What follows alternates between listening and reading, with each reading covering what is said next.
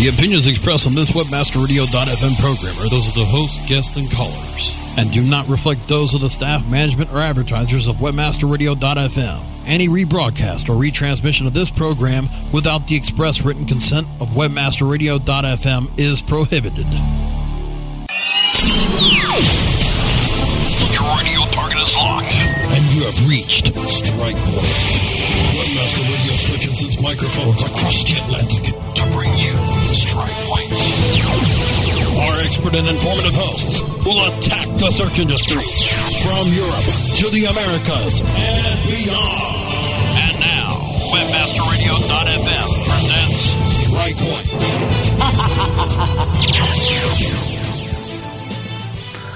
Hi, and welcome to another live show of Strike Point.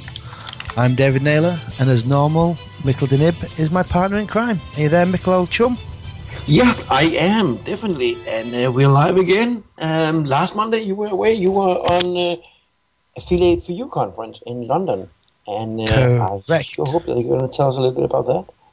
Yes, certainly will. It was a very busy first day for me. I had 4 sessions back to back. So by the end of those, I couldn't speak at the end of it. Which was kind of a little bit like, the weird thing with like Affiliates for You is that because the name of it makes it sound like it's very affiliate centric, and it isn't. You know what I mean? I think it's one of the best kept secrets at the moment in the search conference space. You know what I mean? You've got good speakers there. It's like there was obviously myself, Will from Distilled, Patrick from Branded 3, Richard Baxter from SEO Gadget. So we had a lot of like high-end English companies represented there, all SEO agencies. And I think one of the main reasons why you get the SEOs there is the fact that affiliates, where there's affiliates, there's merchants, and where there's merchant, there's, well, very large clients, I guess.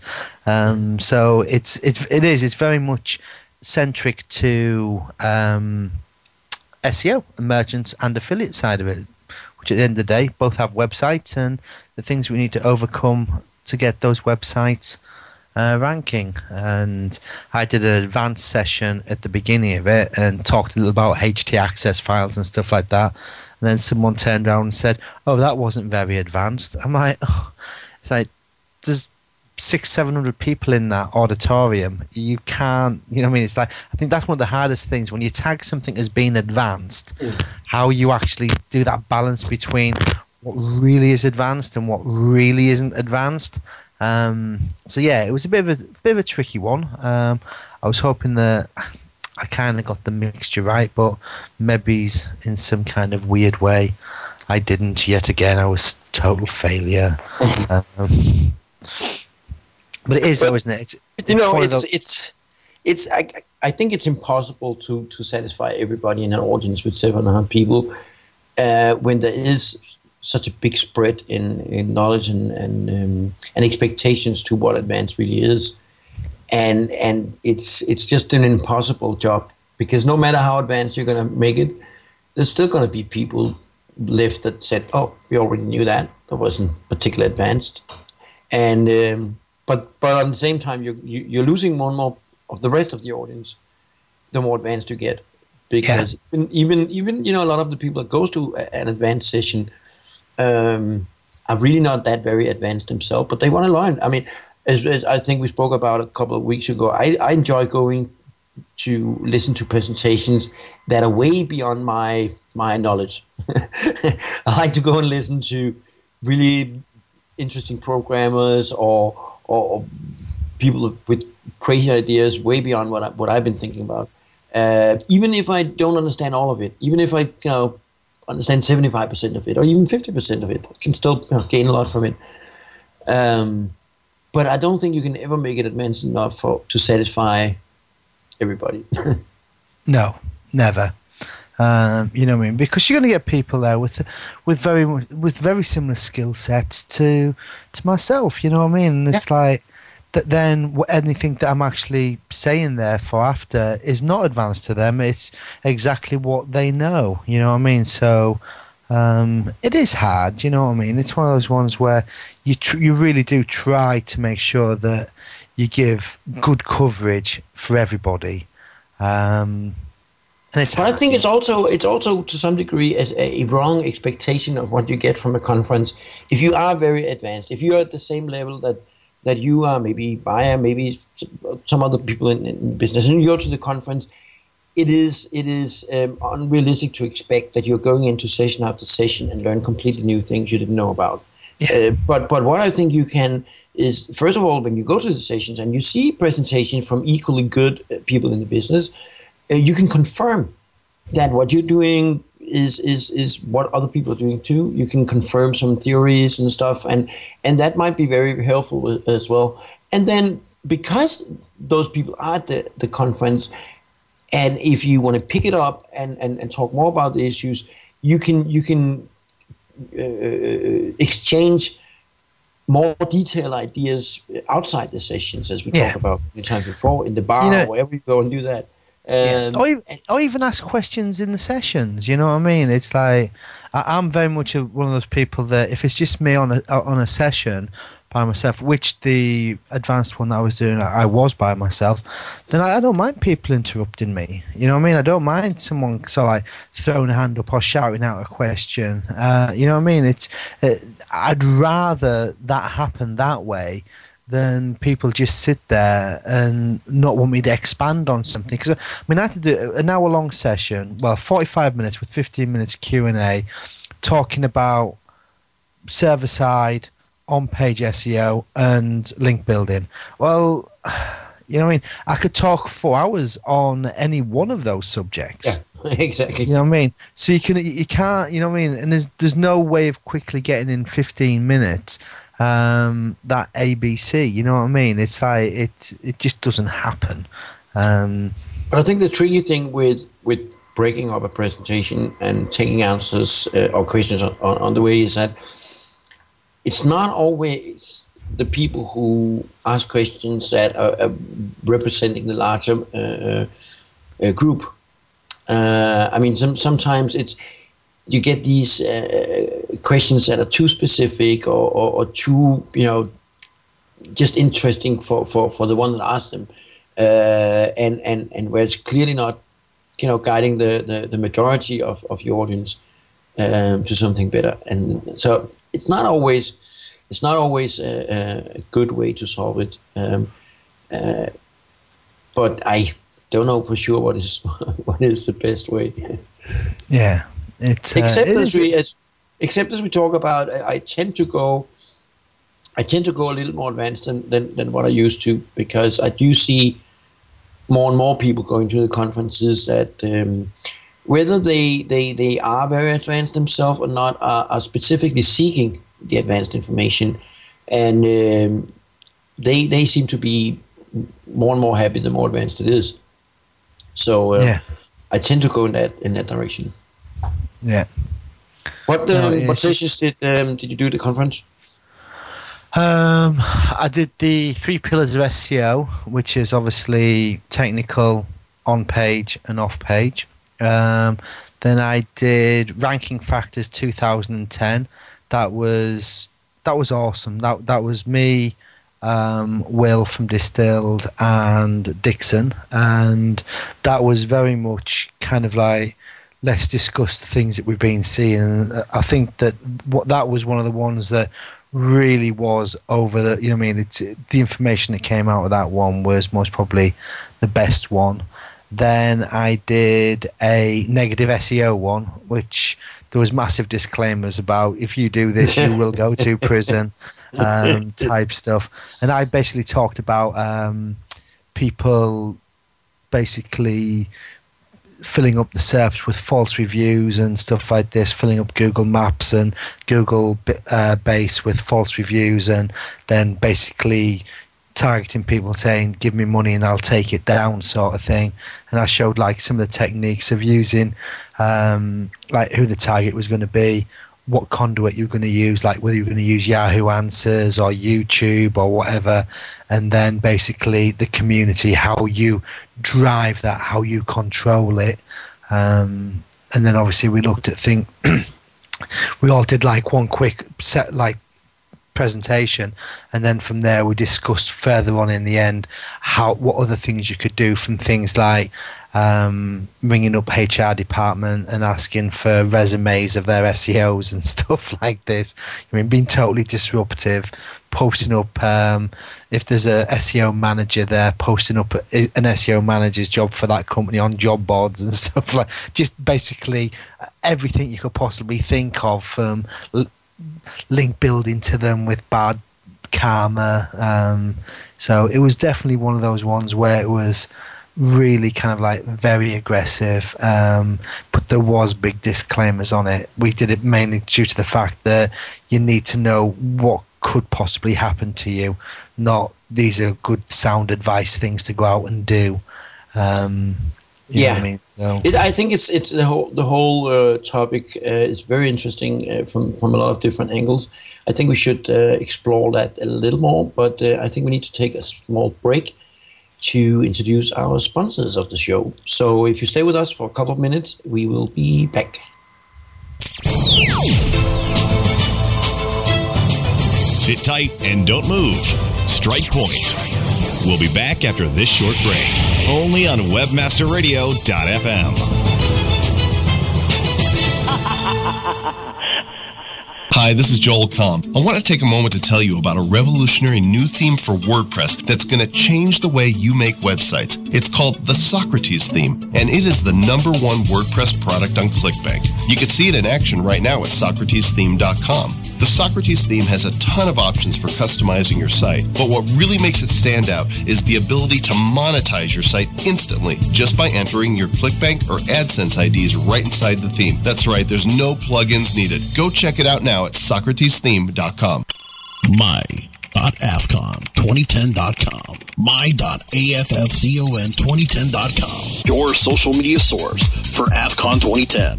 The trade show where affiliates always attend for free. Sign up today at my.afcon2010.com. Check out photos and videos from our past events. Plus check out our blog and discussion forums. Start socializing today and tell your friends to sign up now at my.afcon2010.com. Sign up today at my.afcon2010.com. If you're looking for a new multifaceted SEO and social media toolset, look for the Raven. Raven has the important tools that every internet marketer needs. Raven offers customized metrics for managing link building campaigns, social media campaigns, with campaign reporting and research tools that you can easily manage. Build up campaign performance for your clients and give your team the tools that will make them soar. If you want to increase your internet marketing revenue, look for the Raven.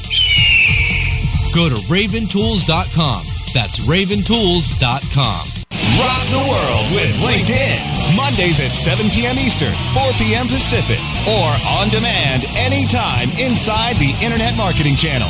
Only on webmasterradio.fm.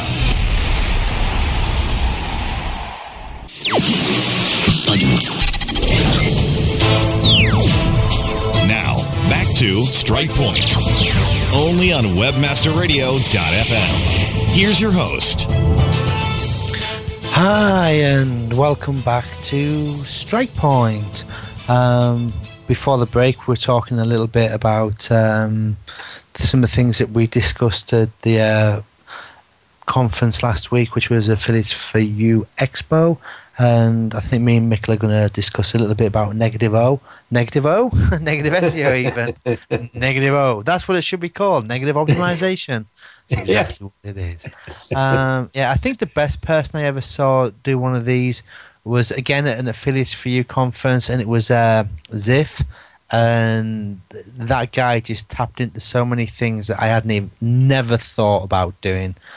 He was the guy that came up with basically ringing up the company and saying, "Hi, can I have a reference for Jeff?" You know, when Jeff was one of their senior SEOs.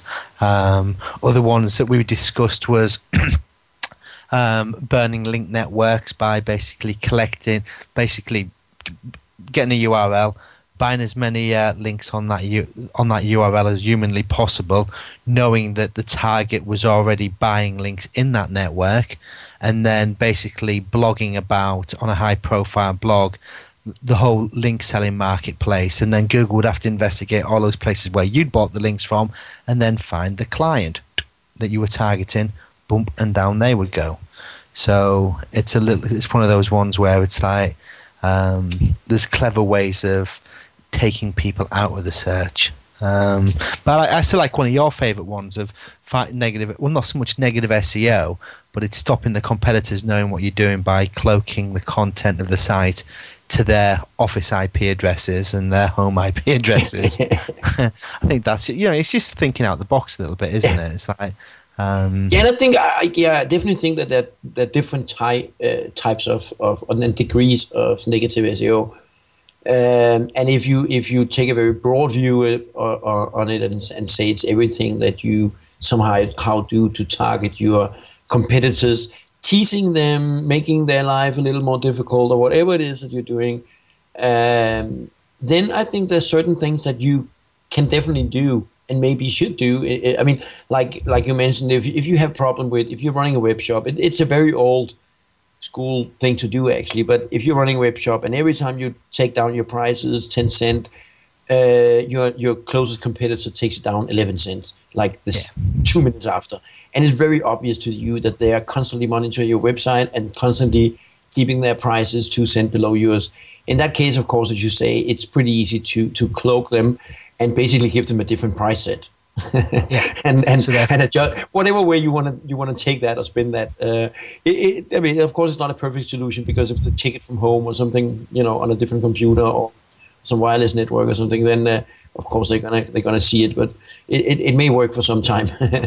and I think things like that doesn't really fall into a category to me as being very aggressive, because you're not really attacking. You're just adjusting. There's a difference between that and then buying up crap links or reporting or outing, or there's different degrees of aggressiveness in negative SEO. And I think once you move into the more aggressive stuff, and of course you can move into super aggressive stuff. I mean, eventually you could hire hackers to take down your competitors' sites if you wanted that, or add robots.txt files to their site or whatever you wanted, and that's of course totally illegal. And so I mean it's a very broad area, and of course I don't think you should do anything illegal, not even if it's fun. No. It's because that's just not the way to do business. And I also tend to think that sometimes some people get caught up too much in negative work. I think it's good to focus on your competitors, especially in a space like search, where you have a set amount of searches for any given keyword, and there's 10 listings in the top, or 5 listings if you take the very top, and you're competing for that literally. So then of course you need to look very much on your competitors and what they're doing to beat that. But being too focused on the negative side of it, trying to hurt competitors, instead of the other side of it, trying to improve your own business and your own visibility and whatever you want to do, tend to, drive the wrong mentality and in the wrong spirit in your company. If you wake up every morning and think, how can I hurt my competitors, instead of thinking, how can I improve my business, it just creates a different mindset. And I think being too focused on the negative side of it doesn't really create the right mindset for good business. Yeah, no, it is. It's like it's beat your competition by outsmarting your competition, not by knocking your competition below you. You know what I mean? It's how I've always got on in life anyway. You know what I mean? There's one person who's always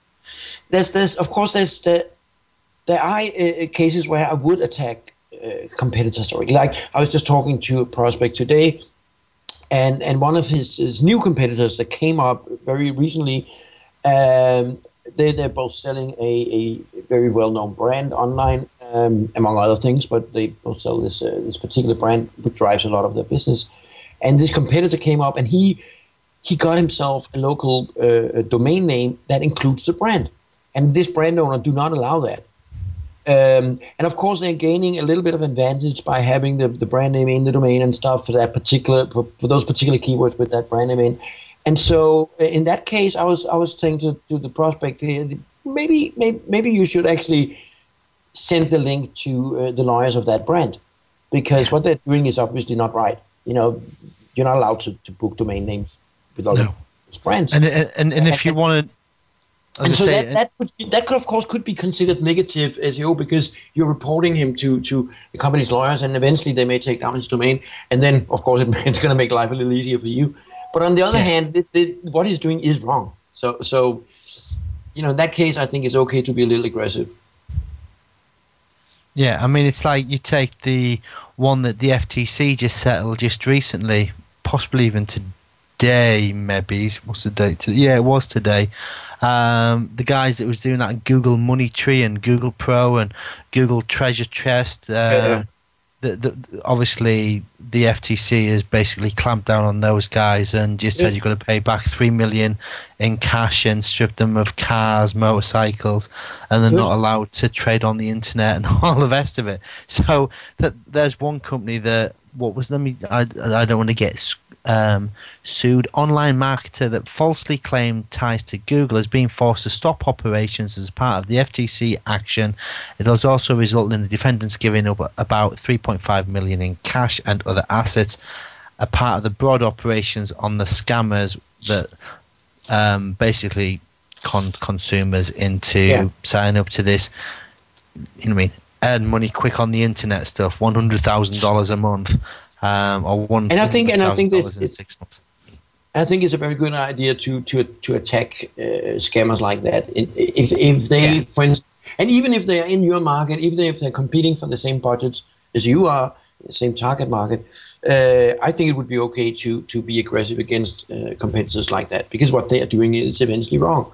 But again, I think for the most part of it, you should be focusing on all the good stuff that you can do rather than reporting all the bad stuff your competitors are doing. Of course, you should watch them closely.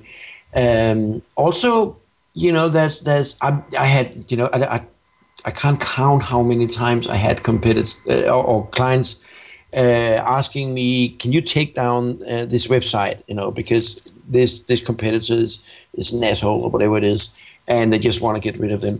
Or whatever, maybe it's a hurtful site of some kind, or I don't know, they just want to take down, they want, you know, heavily aggressive negative SEO, and most of the times the techniques that you can use to do that is not very scientific, to say the least, you know, or maybe they are scientific, but it just doesn't work all the time.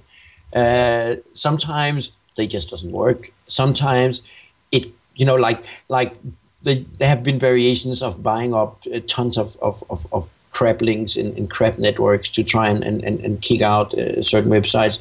Sometimes it does work, but sometimes it actually, at least temporarily, improves the competitor's link value. And sometimes a journalist or something finds out, no matter how, but find out that you did it.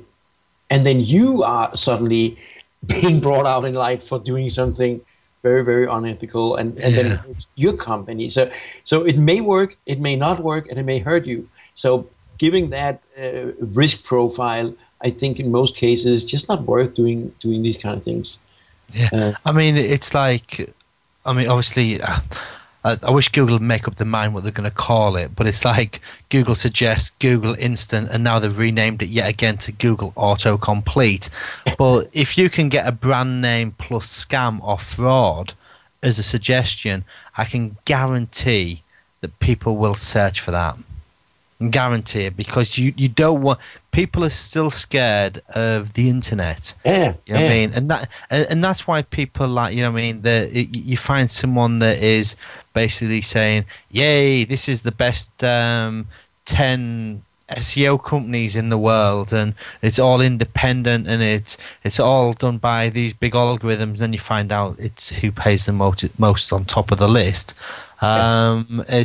But people don't realize that, you know what I mean? People don't understand that it was a paid placement. It's the same as like when you look at hotel reviews. If someone's got on a negative campaign about those, so you're searching for a hotel and it comes up with things like Hotel Dave Naylor, dirty. Hotel Dave Naylor, disgusting. Hotel Dave Naylor, what a crap hole. You know what I mean? Even if it's a nice hotel, you're still going to check out those reviews, and that really can hurt a business. You know what I mean? It's a weird kind of setup. You know what I mean? That people spend so much money on trying to ensure that they get these good rankings. It's so easy, especially with Google Autocomplete now. You know what I mean? It's you can force that, and once you start forcing it, then that's it. You know what I mean?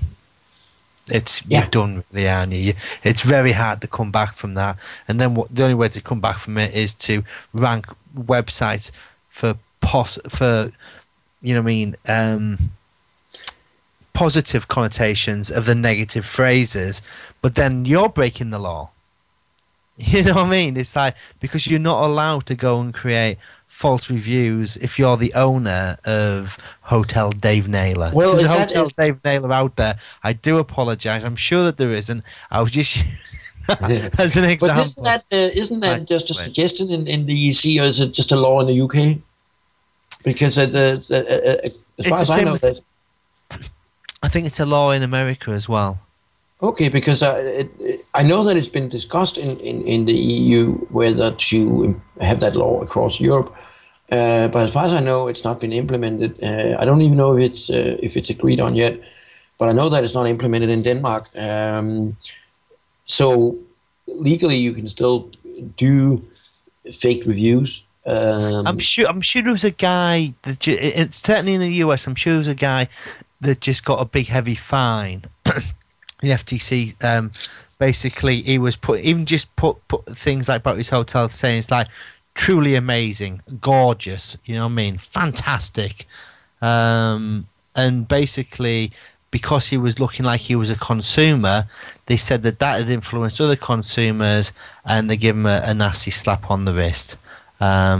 Which is like, yeah, so he should, you know what I mean? It's like, if I went round all the SEO forums and said how awesome I was, you know what I mean? So you can't go far wrong than that, can you? You know what I mean? It's like that's the sort of thing you don't want. You don't want people saying this product is fantastic. I'm a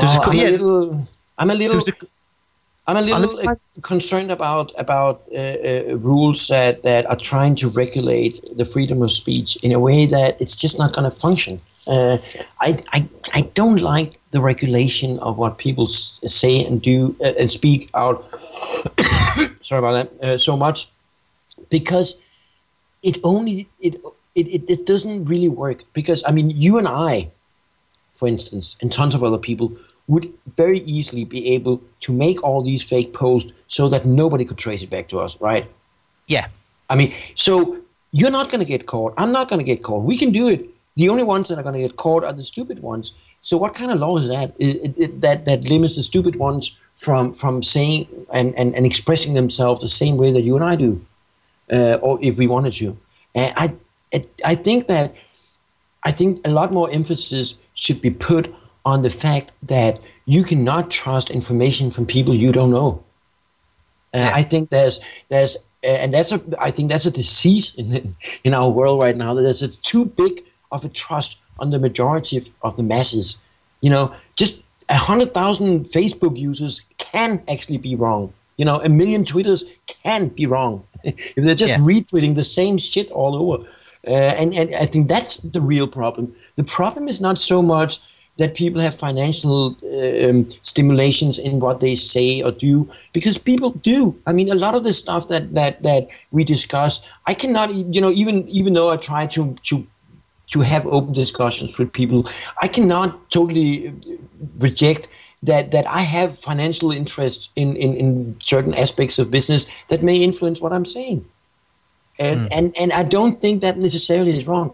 I think it's wrong if people don't know who I am, so they don't have a way to figure out and judge my input in discussions. So if they know I'm running an SEO company and I'm arguing that SEO is not such a bad thing to buy, you know, of course they know I have an interest in selling this stuff, and which of course, you know, may influence their way of viewing it, what I'm saying. I don't think that's wrong. But if you're an SEO company that is promoting this, I'm just reading something on the internet, so I'm just going to use this example: the Samsung Galaxy mobile phone, and you start getting your company to say, "Awesome phone! This is fantastic! I could not live without this phone." If you've never touched the phone before in your life, that is influencing people's opinions of that product. Yeah, but why is it? Because people are fucking stupid. They believe a person they never met and they don't know anything about in recommending where and how to spend their money. That is stupid. Those people should be punished, not the ones that are bringing it out there. In my opinion. Yeah, but that's it. Yeah, but those are the people that need to be protected more than anybody, isn't it? Yeah, I mean, I do totally. If someone said this is the best app in the world, you know what I mean, and all of a sudden you read in a forum where it says Danny Sullivan says this is the best app in the world, and then another one, David Naylor, I couldn't live without this app, and then there's another one, Greg Boza, it's like I'm so glad that Dave Naylor told me about this. I would never be the same without it. Now, but impersonating, I think is a different thing. I'm sure there's a million Dave Naylors out there. Yeah, but I think it's. I'm not saying Dave Naylor from Bronco. I'm not saying, you know what I mean. And that's the thing. You're trying to pick through like a thin kind of like. Oh, hang on a minute. I know that. I mean, obviously, I don't know how many Mikkel Denib. I can never pronounce your surname. Svensson. How do you pronounce your Svensson? Okay. Yeah, so if there was like Dave Naylor, Greg Boza, Mikkel Denib, Danny Sullivan, and Greg Jabot all say that this is the best, you know what I mean? There's association there. But if it's just mixed up with another 100 different type of posts, it becomes a little bit, oh, wow, in a minute, is that the Greg Boza that I know, or is that a different Greg Boza? You know what I mean? The thing is, the comments on public product comments or review sites and things like that, the comments that make people buy, the positive comments that make people buy, are not made by famous people they know. It's not because it's people they already know that made the comments. It's because they go to Amazon, they see this book, and they see that 90% of the 400-something people that made a comment, they gave it a top rating, but they don't know any of them. They're not actually looking at their names. So I think what you're describing of impersonation is a different type of problem. What we're talking about, what I'm talking about here is the general type of reviews where people are just so stupid because they believe what the majority of a totally unscientifically selected group of people mean. I mean, the 400 people that made a review of a specific book at Amazon, they have not been selected. They volunteered, and who volunteered? You know, who wrote those reviews? Who wants to write reviews? People who loves it, people who hates it, people who don't care. You know, you hardly ever see middle of the road stars on reviews like that, because people who don't care, they don't write reviews. You know, people who love it or people who hate it, they write something, and so you don't. Maybe the majority is in the middle somewhere. So you only get the polls out of it. So I mean, even from a consumer point of view, I think people put in a ridiculous amount of emphasis on reviews from a group of people they don't know anything about, and that I think is what needs to change. And I think that I just in general don't like the whole idea of trying to regulate what people are allowed to say, because every time you put in regulations of what people can say, you turn over a very dangerous weapons to politicians and people that don't necessarily have any hands-on experience with the media they're controlling, and they can adjust it. They can change and tweak those mechanisms, those tools, and I don't like them to have those tools. I don't want them to regulate too much what we are saying. I don't agree with you. Yeah. You know what I mean? I think it's. Would you like to see an advert on TV? The problem is that it's an informed opinion, and the problem is the more traction that informed opinion brings, then you get that. Unless you go out and buy it yourself, you know what I mean. If you were going to decide to buy a new digital HD camera, you're going to do some sort of research. Now, do you believe the camera manufacturer's website? They're telling you all the best features? Of course they will. But they won't tell you about the negative features. I remember I bought a camera once, and you could almost hear it wearing. So in very quiet situations, you could hear a gentle wear all the time from the motor of it. I'm going back a bit when we used to put tapes in video cameras. You know what I mean? But they never ever mentioned that. And if I'd have found a review about that, that would have put me off slightly. You know what I mean? It's like I've got a new Xbox 360, the brand new one, the silent one. It's more noisy than my old one. Now, but why is it that people are happy to go online and look at some reviews from people they don't know anything about, and then base their buyings, their money spending on that? When the same people don't do the same thing offline. When you go down on the shopping street, you don't stop people in the middle of the street saying, what dress should I buy? Tell me what shirt to buy. Or stopping people you don't know and say, should I buy this shirt?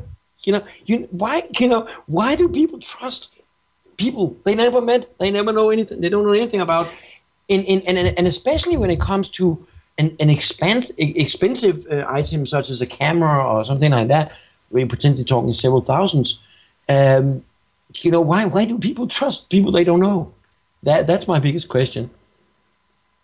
I don't know. I really don't know why people. I think it's human nature. You know what I mean? If I and I do. I generally like to believe the stuff that I'm reading on review websites is the truth. It never is. You know what I mean? It's like I always kind of find out that afterwards, after I've bought something, it doesn't quite do what I want it to do. You know what I mean? I also go to review sites a lot when I buy stuff. So I'm using them as well. I just think I'm using them maybe in a little different way, because I'm more viewing it like listening into a discussion. Even though I may not participate in the discussion, I'm listening into the discussion. So I'm listening to these different arguments. But I'm trying to judge those arguments. I'm trying to listen to not only what they're saying, but why they're saying so. Like any other discussion, you're trying to analyze why is he saying so. Maybe there's a different agenda than what I have in this topic, and then I take all these different inputs that I can get on this from professional reviewers, from reviewers I don't know anything about, and from people I may know something about. Or maybe from medias where there's journalists or reviewers that I've seen their work in the past, so I have kind of a reference with what preferences they have, and then I try and mix it all up together to make my own judgments. Of course, this is only something I do when I'm buying a new car, or I'm taking up a new real estate loan, or I'm buying a new camera or something really expensive. But I think that you need to put a little more you need to understand the sources of what you read, and don't put too much weight on it when it's something that not validated. Here's a perfect example. I'm looking at buying a Blu-ray player for home. Okay, I've never bought a Blu-ray player before. Yeah, exactly. And a lot of people tell me, friends of mine say, oh, you need to have one that's got like BD Live on it. You'll never use it, but at least then you've got an Ethernet port on it that'll do the auto updating. And I was reading another article that, well, this one does have the live thing on it, but it doesn't do auto updating. You need to put a DVD into it that's got the latest release on it, and that'll flash it. And I'm like, my God, what a minefield. And then all of a sudden you've got things like ones that have got twin HDMI outputs on. I'm like, why the hell would I need a twin HDMI output? Oh, well, that's because it'll do 3D output and 3D sound output on different channels. I'm like, bloody hell, this is becoming a minefield. You know what I mean? And all of a sudden it's like, so where do I actually start? Do I start with somewhere like What Hi-Fi, which is a magazine that I actually read? But that's more of like giving me specifications. Now, if I don't know what the specifications are, it becomes awfully hard for me to actually make an informed call on it. So now I've got to go to a forum or a community that is talking about the models that I'm looking at. And now I've got to try and work out whether the information I'm actually reading there is from people that's just trying to be helpful, or from the companies themselves just trying to promote themselves within the forums. And we got that in the SEO industry in the early days. You know what I mean? It's like when Google Guy was at Webmaster World, we didn't really know he was Google Guy. You know what I mean? The masses didn't know he was Google Guy. If someone came along as like Google Dude, you know what I mean? It's like, would he have the same, you know what I mean, same preference? Or if someone came along and said, hey, I work for Google, what's the problem? I'll help you out. Oh, no, you don't want to put H1s and title tags in there. Just leave your title tag as homepage. We can sort it out from there. You know, it's that disinformation that made me leave the SEO forums. You know what I mean? It was the constant, if you're going to say that, you have to prove it. And it's like, no, I don't. You know what I mean? It's like, and there's your issue right there. It's like the stuff that I say about SEO, whether it's wrong or right, at that moment of time when I press that keyboard, I'm 100% behind what I'm saying. I believe that it's right. And I think that's more important than anything else. But when you get people that basically know that something is wrong and giving disinformation, like this link broker is the best person to buy links from, knowing damn well it's one of the link broker's members of staff that's saying it. You know what I mean? It's like, I don't think that is good. And then the fact if the link broker then comes along to me and says, hey Dave, if you can vouch for this product, I'll give you $10,000, then, whoa, hang on a minute, now I'm vouching for it as well because I'm getting paid for it. But haven't you vouched for things that you don't actually know? I mean, let me give you a good example. Books. On the back of books, or maybe on the flip side, inside of the book cover, there's always these little reviews of people that like the book, and normally, you know, well-known people within that business. I had people write on the back of my books. People from around the world that knows me. And I've been writing on the back of other people's books. And in most cases, they never read my book before I wrote it, or they wrote it, and I never read their book before I wrote it. I wrote it based on knowing these people. It's not everybody, of course. Exactly. But, you know, you're not vouching for the book. You're vouching for the person. I think that's it actually comes out as vouching for the book. But I do it because I trust this guy now. I mean, if you wrote a book and you told me what it was about, I wouldn't have a problem vouching for it because I would know what you would deliver in it. So yeah. I don't think that would be wrong.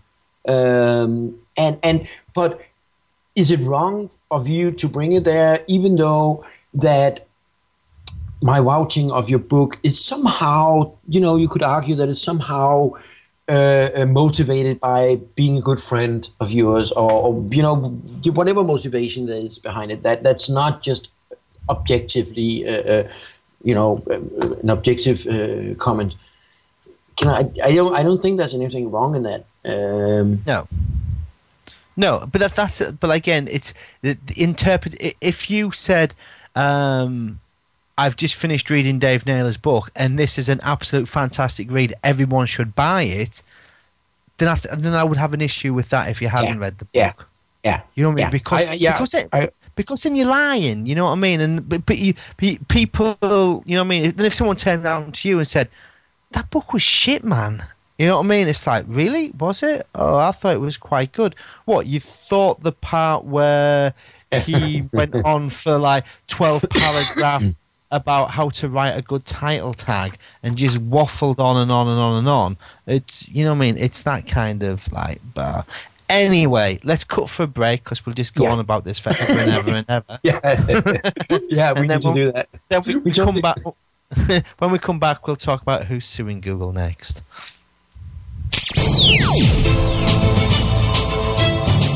Sit tight and don't move. Strike Point. We'll be back after this short break. Only on webmasterradio.fm.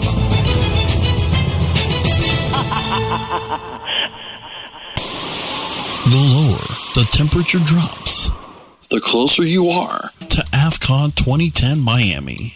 Book a luxurious suite for AFCON 2010 Miami at the Fairmont Turnberry Isle Resort and Club by logging on to bit.ly/AFCON Miami.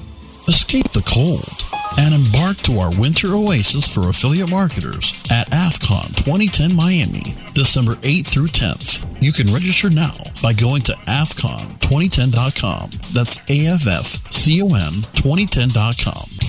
Are you happy with your landing page performance? Discover how to improve your landing page performance with ConversionCritic.com. Brought to you by Engine Ready. Turn your underperforming landing pages into cost-effective sales-producing machines. Be sure you're not wasting your precious PPC budget. Conversion Critic tools give you the ingredients to create high-converting landing pages. You don't have to be an expert to use Engine Ready's Conversion Critic tools, but you'll feel like a landing page pro. Take the guesswork out of increasing your conversion rate. Visit ConversionCritic.com and boost your conversion rate for free. That's www.ConversionCritic.com.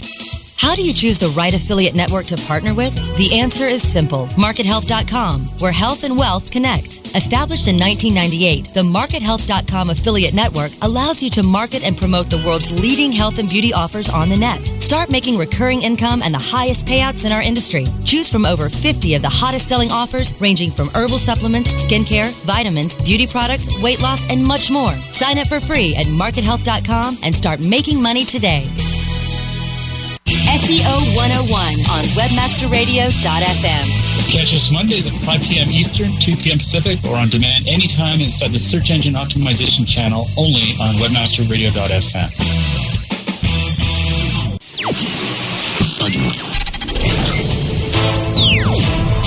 Now, back to Strike Point, only on WebmasterRadio.fm. Here's your host. Hi, and welcome back to the final part of Strike Point. Okay, so who's suing Google and who's winning at the moment? Spain. Oh, Spain is suing Google for one of our personal favorites, isn't it, Mikkel? Street View. And this goes down to, again, the point that they took people's data while driving around from wireless points that weren't password protected.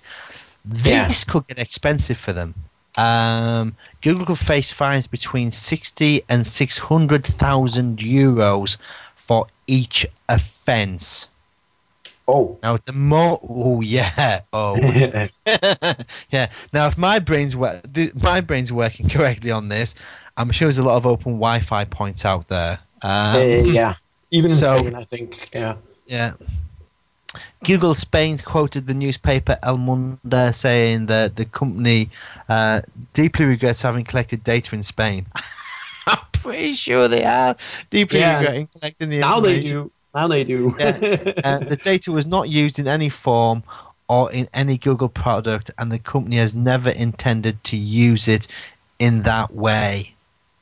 So why not just dump all that data, Google? You know what I mean? Because they've never come out there and said, we collected the data, we have deleted the data. So I'm still I still don't believe, and that's just of course my personal opinion, but I still don't believe for a second that this was somehow a mistake done by some lower level Google employee. No. It to me that sounds exactly like the same argument that some rapers have. Of course, no relation intended, but like, but it was just a mistake. I mean, you don't implement a Wi-Fi tracking system and store it by mistake. You do it because you want to do it and because there's a purpose in doing it. It doesn't happen by mistake. It's a and I still haven't heard them explain exactly why they did this type of tracking, except some kind of weak excuses. But this is totally ridiculous. Yeah. And I also think that I definitely can see the good value in Street View, and if they can make a business out of that, great. But I think that as we talked about before, I just don't understand why they apparently spend so little time on trying to win the people in this. They are pushing the limits. They are more or less deliberately, it looks like, breaking laws, and they're pushing the laws to the very, very limit. For instance, like in Denmark, you're actually allowed to photograph people on public grounds. So driving around in the streets taking pictures is fine. There's no law against that. But you're not allowed to take pictures of people on the private grounds without their approval, of course. So if they drive by my garden and they have, because the camera is so high, they can actually see my kids playing in the garden, and they take pictures of that. Now, when they drove by my garden, they were not out playing, so my kids are not on those pictures. But they are pictures of my garden. They're pictures that goes in through my windows. That's not legal. There's no doubt about that. Yeah. But the problem is that the data protection agencies in Denmark cannot sue Google for this. It's legally in Denmark a case between the individual offended and Google. So we each one of us have to file a suit against Google. Which, of course, I mean, nobody does that. Which brings me back to a related issue to this, because maybe they should, especially if you're in SEO, because it's still in most countries. Google have not been sued for anything, and so it's still probably one of the best link baits that you can do. Sue Google. You do get a lot of press. Sometimes you even hit the national news when you sue Google. And the fact is, a lot of countries like Denmark, I guess you could probably sue Google for, I don't know, maybe £10,000 or maybe less, maybe a couple of £1,000 in expenses. And you would gain a ton of attention, much more advertising value than you would gain from anything else. Spending that type of money. So maybe more people should actually sue Google. And on suing Google, a New York judge has just ordered Google to reveal the identities of some of its users. To basically, Carla Franklin is an ex-model that there was basically someone did a skanks in New York, and they called her an old hag, a psycho lying whore. You know what I mean? And really loads of she was just flamed on the internet, and she decided to find out who the hell this was. And Google's just been told by a New York judge they've got to hand over the data. So this kind of throws in, and you know what I mean, this is a whole, you know what I mean, this could actually be the end of people hiding behind their keyboards. Well, I don't think so. It has still proven to be very difficult to identify everybody. Like there's now in Denmark there's talk about implementing a very soft version of the 3 strikes law that we've seen in other places on pirating. So if you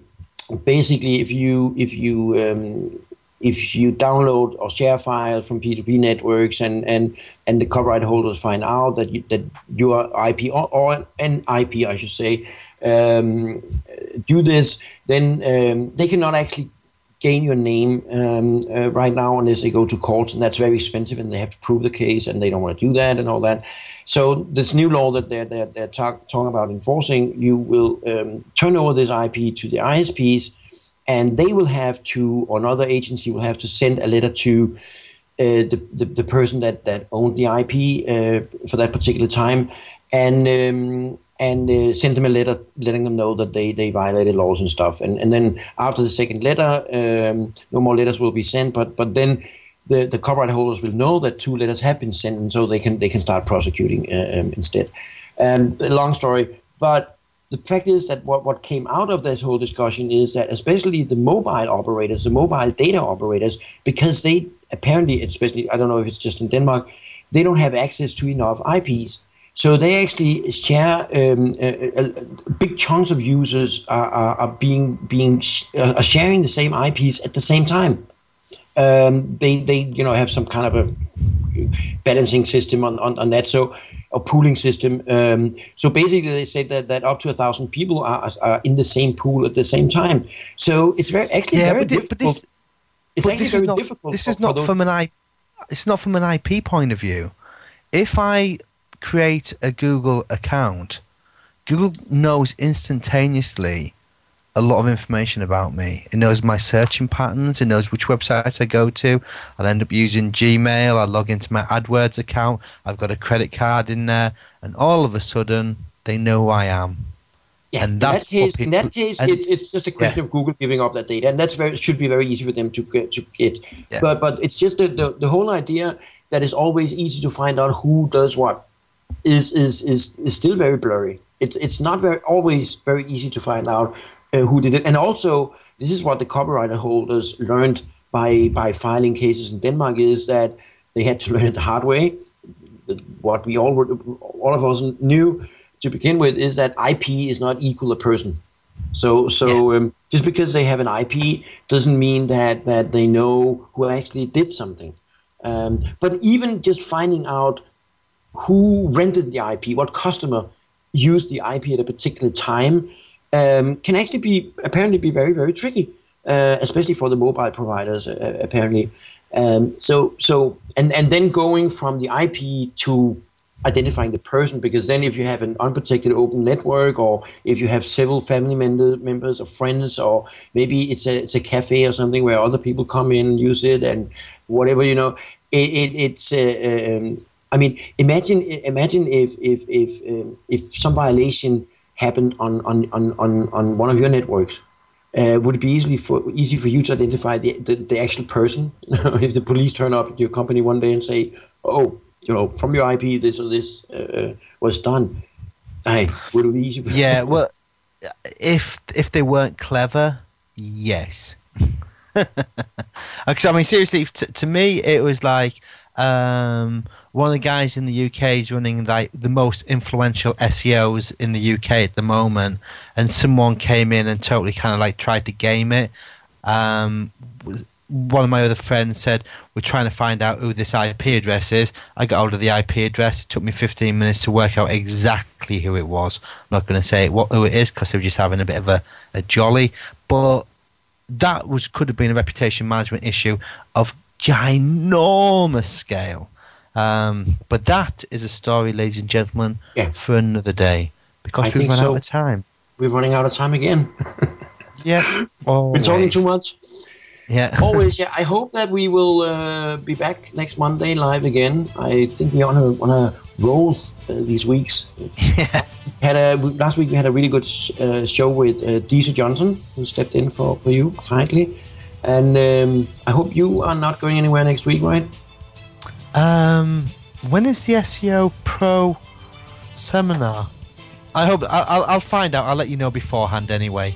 I don't think it's next week. I'm aware. I might be doing another conference. Oh, help me, someone. I will find out. I'll let you know though. Okay. Yeah. Peace out, guys. Yeah. Bye bye.